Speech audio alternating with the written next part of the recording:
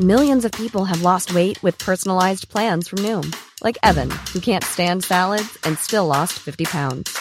Salads generally for most people are the easy button, right? For me, that wasn't an option. I never really was a salad guy. That's just not who I am. But Noom worked for me. Get your personalized plan today at Noom.com. Real Noom user compensated to provide their story.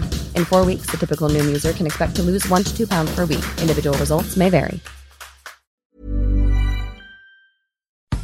If you're a sustaining member of MPB Think Radio, we appreciate your support of our programs. To become a sustainer, go to mpbonline.org.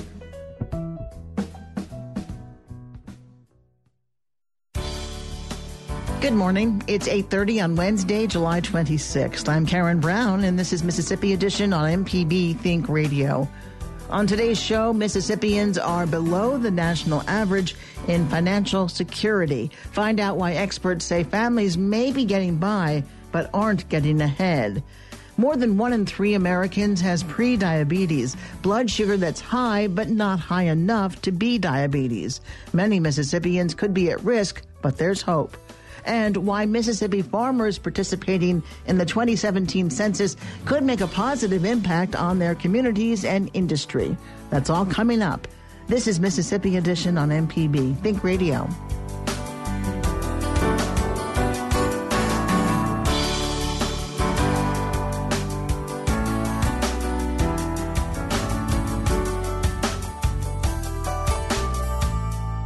Many Mississippians are struggling in money matters, according to a new report. Prosperity Now, a national organization, says Mississippi ranks 51st in overall financial security. The analysis reviews 5 issue areas: financial assets and income, business and jobs, home ownership and housing, health care, and education. Nearly 40% of Mississippi jobs are in low-wage occupations.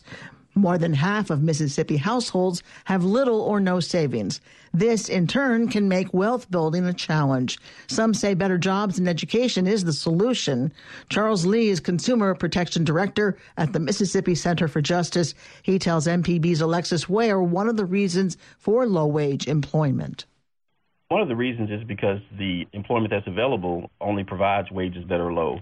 Many times that's due to a lack of education or lack of industry in the particular area where these individuals are residing. Therefore, they're only able to find low-wage jobs.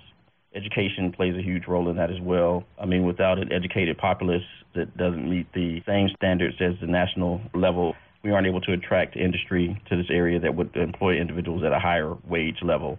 Why are Mississippians unable to build their savings? The money that they receive is just covering the basic living expenses, the rent, the power, the utilities that they have to pay, so they don't have anything to save. What can be done to boost financial stability of Mississippians? The first thing I would say is probably education in the school systems, starting at a young age. If we could educate individuals about the importance of financial wellness and the importance of understanding how to manage your money, I believe individuals would have a better opportunity to start saving early and therefore have something for the future. But without some type of industry that would provide them with a real working wage beyond what they just need to live on, it's going to be difficult for Mississippians to get into the category of being able to save. What are the chances that people are able to change their situation and build themselves into a more financially stable life? To provide financial literacy education and also providing access to mainstream financial institutions. A lot of the parts of the state are considered banking deserts because there are no financial institutions or mainstream financial institutions there, such as banks or credit unions. But we have had several financial institutions in the state relocate to some of these banking desert areas and start to provide financial services to individuals to get them back into the mainstream banking industry or to get them into the mainstream banking industry where they never were before. Say, for instance, you live in an area that does not have a bank.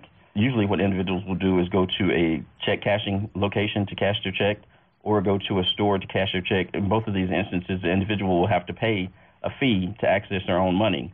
If they have a banking account, then they can deposit the money into the bank and they wouldn't have to pay a fee for that particular service.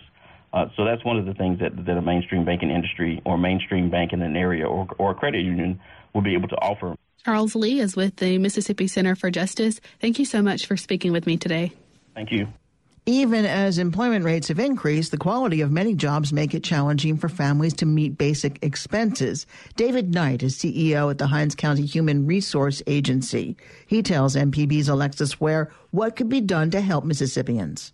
One of the biggest things that we need to change and do a better job of is this wraparound services that go with that. And typically when you see individuals that are low income, in the city here of Jackson or in our county that we serve, most people have 1 to 2 jobs. Some of them even have up to 3 jobs that they're trying to balance to just make, ends meet each and every month. And I think one of the things that we could do a better job of is making sure that the services and the opportunities that are there, whether they're federal or they're state or whatever it may be, is that we provide those with easier access.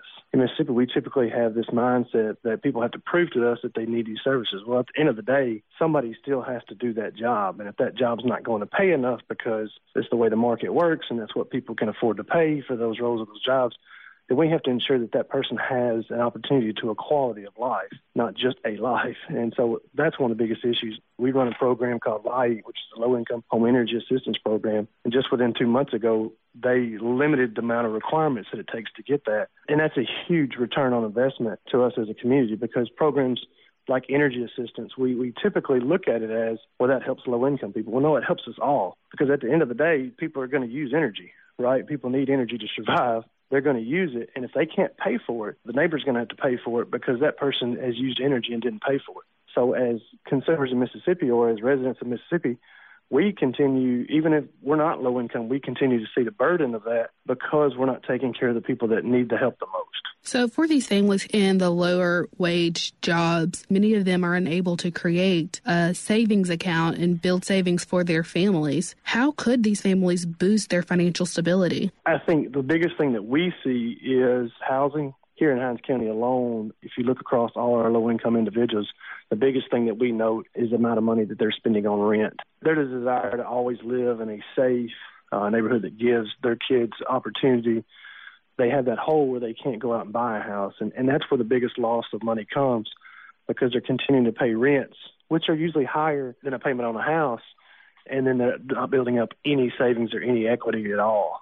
They can't get ahead because of that rent. So I think we would see a huge impact for companies that bring in funding to say, look, we want to try to give low-income people an opportunity to buy a house, start building that equity, start building that savings. The other thing is a better transportation infrastructure so that people can get to and from work and get to the places that they need at a lower cost. If we're not going to raise the wages or the wages don't go up on their own, then we have to lower the cost of what it is to live, to get to work and home on a daily basis.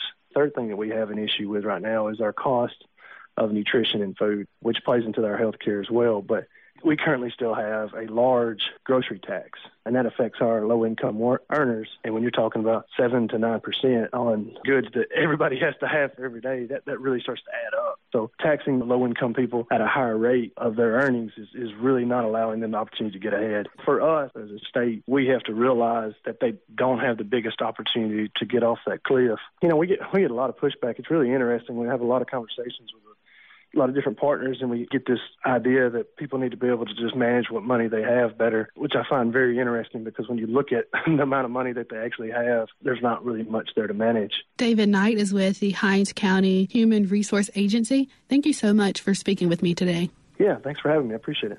Additionally, the organization evaluates 53 different policy measures. Mississippi has not shown progress towards advancing policies related to household financial security. In other news, the U.S. Senate will move forward with an open debate on health care. This after a 51-50 vote Tuesday when Vice President Mike Pence cast the deciding vote to proceed.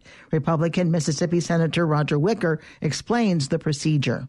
What we call the reconciliation process. And it's the most open, complete, transparent debating process that has ever been designed in the legislative body. There's no germaneness rule. There's nobody that can stop an idea from coming forward. And we will have a complete and open debate involving all 100 senators.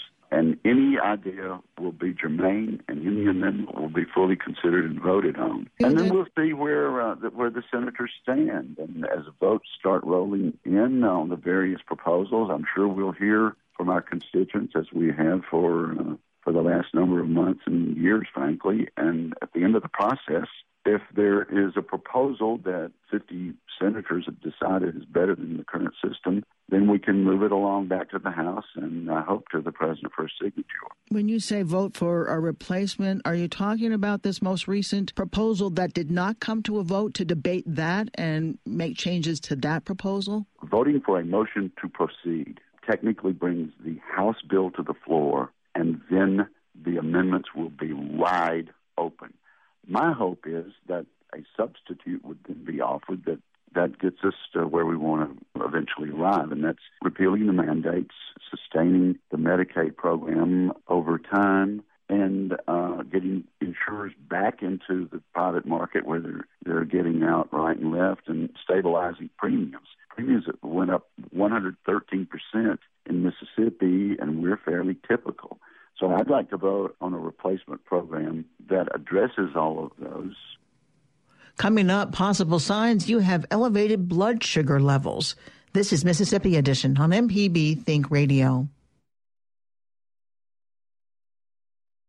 Medical marijuana is legal in 29 states, but not in Mississippi. Marijuana as a medicinal agent, if there's scientific proof that it works, then that's a discussion we should have. Some say it helps. Like most chemos, you can vomit and nausea and everything that goes with it. Pot was pretty much an instant relief. But for some, it can lead to problems. Marijuana was the first thing I ever did. It was the least scary. Watch The Paradox of Pot, a Southern Remedy special, Thursday at 7:30 p.m. on MPB TV. This is Mississippi Edition on MPB Think Radio. I'm Karen Brown. More than 1 in 3 Mississippians could be at high risk to develop diabetes. 84 million Americans have prediabetes, a serious health condition that can lead to diabetes if left untreated. Nearly everyone with prediabetes doesn't even know they have it. They also may not know that it can be reversed through weight loss, healthy eating, and increased physical activity. To raise awareness about prediabetes and its health risks, the American Diabetes Association, American Medical Association, and Centers for Disease Control are partnering with the Ad Council with a new campaign. The health organizations say they hope to encourage people to take a minute and learn their risk for prediabetes and how they can decrease their risk of developing type 2 diabetes. Dr. William Cefalu is Chief Scientific and Medical Officer with the American Diabetes Association. He tells us more about the condition. Prediabetes is really a condition in which an individual may have elevated blood sugars, but not to the point we make the diagnosis of type 2 diabetes. The important thing about prediabetes, it may be associated with absolutely no symptoms, but yet this condition is associated with accelerated heart disease and stroke, and many people with prediabetes can advance to have type 2 diabetes. If someone has prediabetes, can the blood sugar drop down to normal levels and you're cured? For prediabetes, you can actually reverse the condition and prevent it from developing from type 2. So it's important to know your risk. And so the campaign that we are involved with, AMA and the CDC, offers a risk test for individuals with prediabetes, and this can be found at doihaveprediabetes.org. It's a simple risk test in which we ask several questions, and then the points are tallied, and if you have a certain point level, your chance of having diabetes or prediabetes is elevated, and we suggest you seek out a provider to have the simple blood test that can diagnose prediabetes. 90% of people don't know they have prediabetes. Isn't that a standard test if you go to get a physical or just a regular visit to your doctor? Well, it can be, and it should be in many cases, but many times individuals may seek a doctor and they may have a condition in which a blood test has not been done, or perhaps it's not been done in the fasting condition. What are normal blood sugar levels, prediabetes levels, and diabetic levels? For diabetes, we use a fasting blood sugar of 126 or greater, and that test has to be done fasting. There's another test called the hemoglobin A1C test, and the advantage of that test, it averages glucose for the 2 to 3 months, and it doesn't have to be done fasting. Any value above 6.5% is considered diabetes. Now, prediabetes is a fasting blood sugar between 100 and 125, and it's a A1C test between 5.7 and 6.4. Are we seeing an increase in diabetes in this country? Well, we've seen an increase in diabetes for many, many years. In fact, some statistics in Mississippi where the national average for adults in this country that have diabetes is about 12%. In Mississippi, it's 15.4%. And about 810,000 individuals in Mississippi, or really 37.5% of the population, have prediabetes in Mississippi alone. So these are staggering statistics. Dr. William Cefalu is Chief Scientific and Medical Officer with the American Diabetes Association. Dr. Cefalu, thank you so much. I appreciate it. Thank you so much. Once a risk test is completed, experts suggest everyone talk to their doctor to confirm their results and possibly learn about how prediabetes can be reversed. Irena McLean is Associate Director of the Diabetes Foundation of Mississippi. She tells MPB's Ezra Wall what people can do to assess their chances for prediabetes. They really need to assess their family history. That's why, we always say when you go to a family get-together, talk with everybody. Find out, did someone have diabetes? Did someone have sugar, which is a common nickname for diabetes down here in Mississippi? And part of it is realizing that if you have diabetes in your family, you are probably 50 to 60% higher risk than someone that doesn't have diabetes in their family of developing type 2 diabetes. That's one of the first things. One of the other things is being aware, how active are you? Are you someone that has a desk job? Are you someone who's, on your feet the whole day? If you honestly look and can assess how active you are and you fall into the fairly sedentary to sedentary category, where you have a desk job or you're sitting around a lot on the job, you need to figure out a way to get 30 minutes of walking, some kind of physical activity into your day. And then the other part of the mix is nutrition. Now, we all read articles about the risk of unhealthy eating contributing to type 2 diabetes and prediabetes.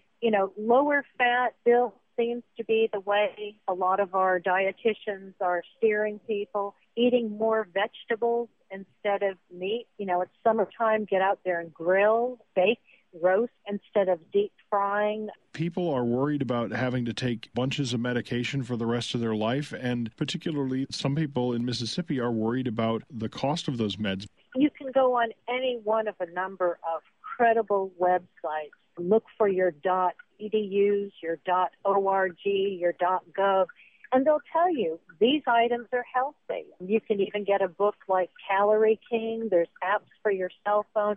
And you can, if you are going to a fast food restaurant, you could pick out a healthier choice, to keep you on the right track. But if we can get people doing that in the beginning, they won't need to really think about going on a medicine. But if they are on a medicine, they can talk with their doctor about a generic option. They need to look and see what's in their health formulary to keep the costs down. Your health is their best interest. They're going to do what they need to do to help you afford and have access to the medicine you need to keep your blood sugar under control. Irena McLean is with the Diabetes Foundation of Mississippi. Thank you very much for joining us today and for all the information that you've been able to share with us. Thanks, Ezra. The risk test is online at doihaveprediabetes.org. More information on diabetes is in the state is online at msdiabetes.org. Coming up, the Census Countdown begins for Mississippi's farmers and ranchers. This is Mississippi Edition on MPB Think Radio. The Health Minute is underwritten by Blue Cross and Blue Shield of Mississippi. Information on how to make good health a family affair is available at bcbsms.com. Live healthy, live blue. Your home for the arts and music is MPB Music Radio. From classical to bluegrass and everything in between, MPB Music Radio has a sound for every ear. For information on where to find MPB Music Radio, visit mpbonline.org. This is Mississippi Edition on MPB Think Radio. I'm Karen Brown. Mississippi farmers will soon have the opportunity to take part in the 2017 Census of Agriculture. Officials say participation can give a voice to the industry members and make a positive impact on their communities. The census is conducted every 5 years by the U.S. Department of Agriculture's National Agricultural Statistics Service. The next round will be mailed at the end of this year for all who operate farms or ranches in the U.S. to complete. The census highlights land use and ownership, production practices, income, expenditures, and more. Esmeralda Dixon is state statistician at the USDA. She says the information is used to inform legislators when shaping farm policy and planning agribusiness. It is important because the census is what we get our data resource for the entire state of Mississippi.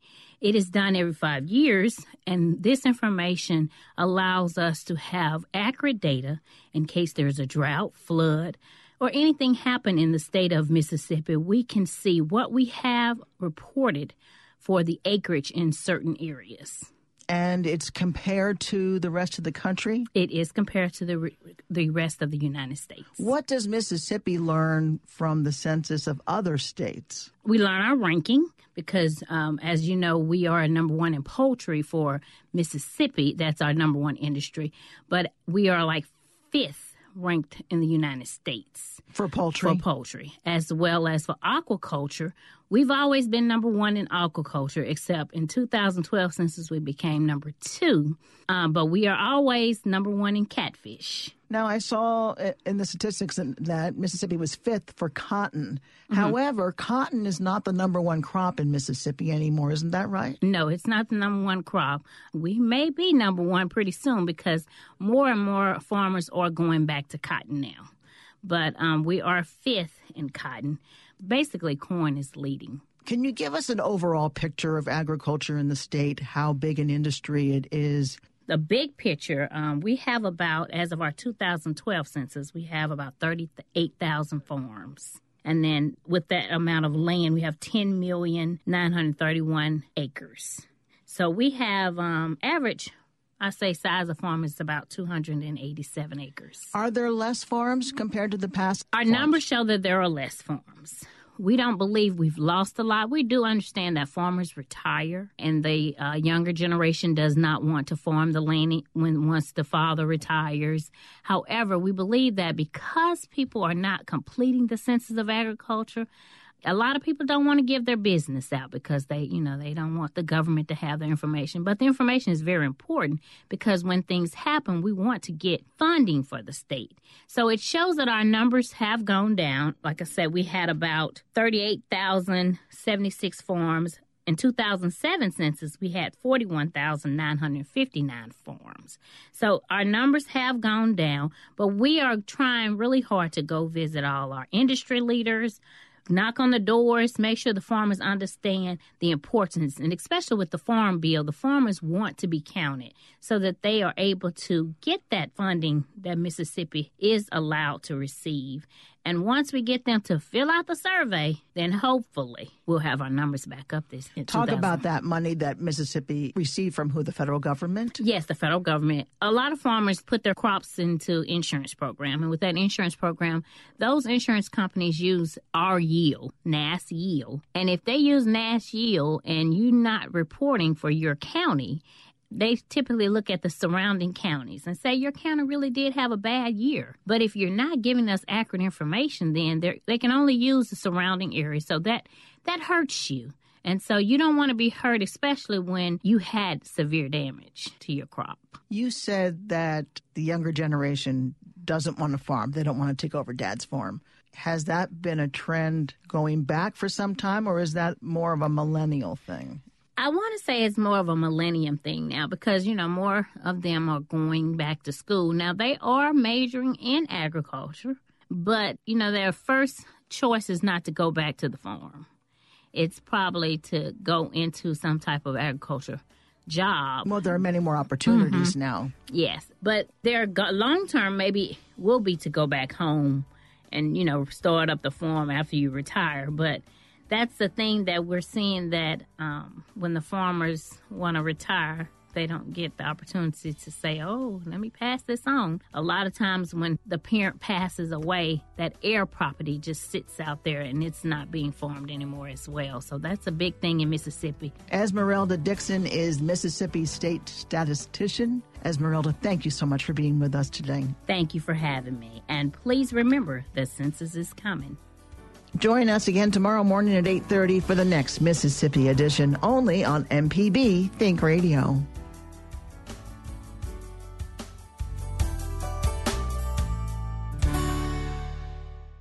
Support for MPB comes from Mississippi State University Center for Distance Education, providing online programs and certification at the graduate and undergraduate levels.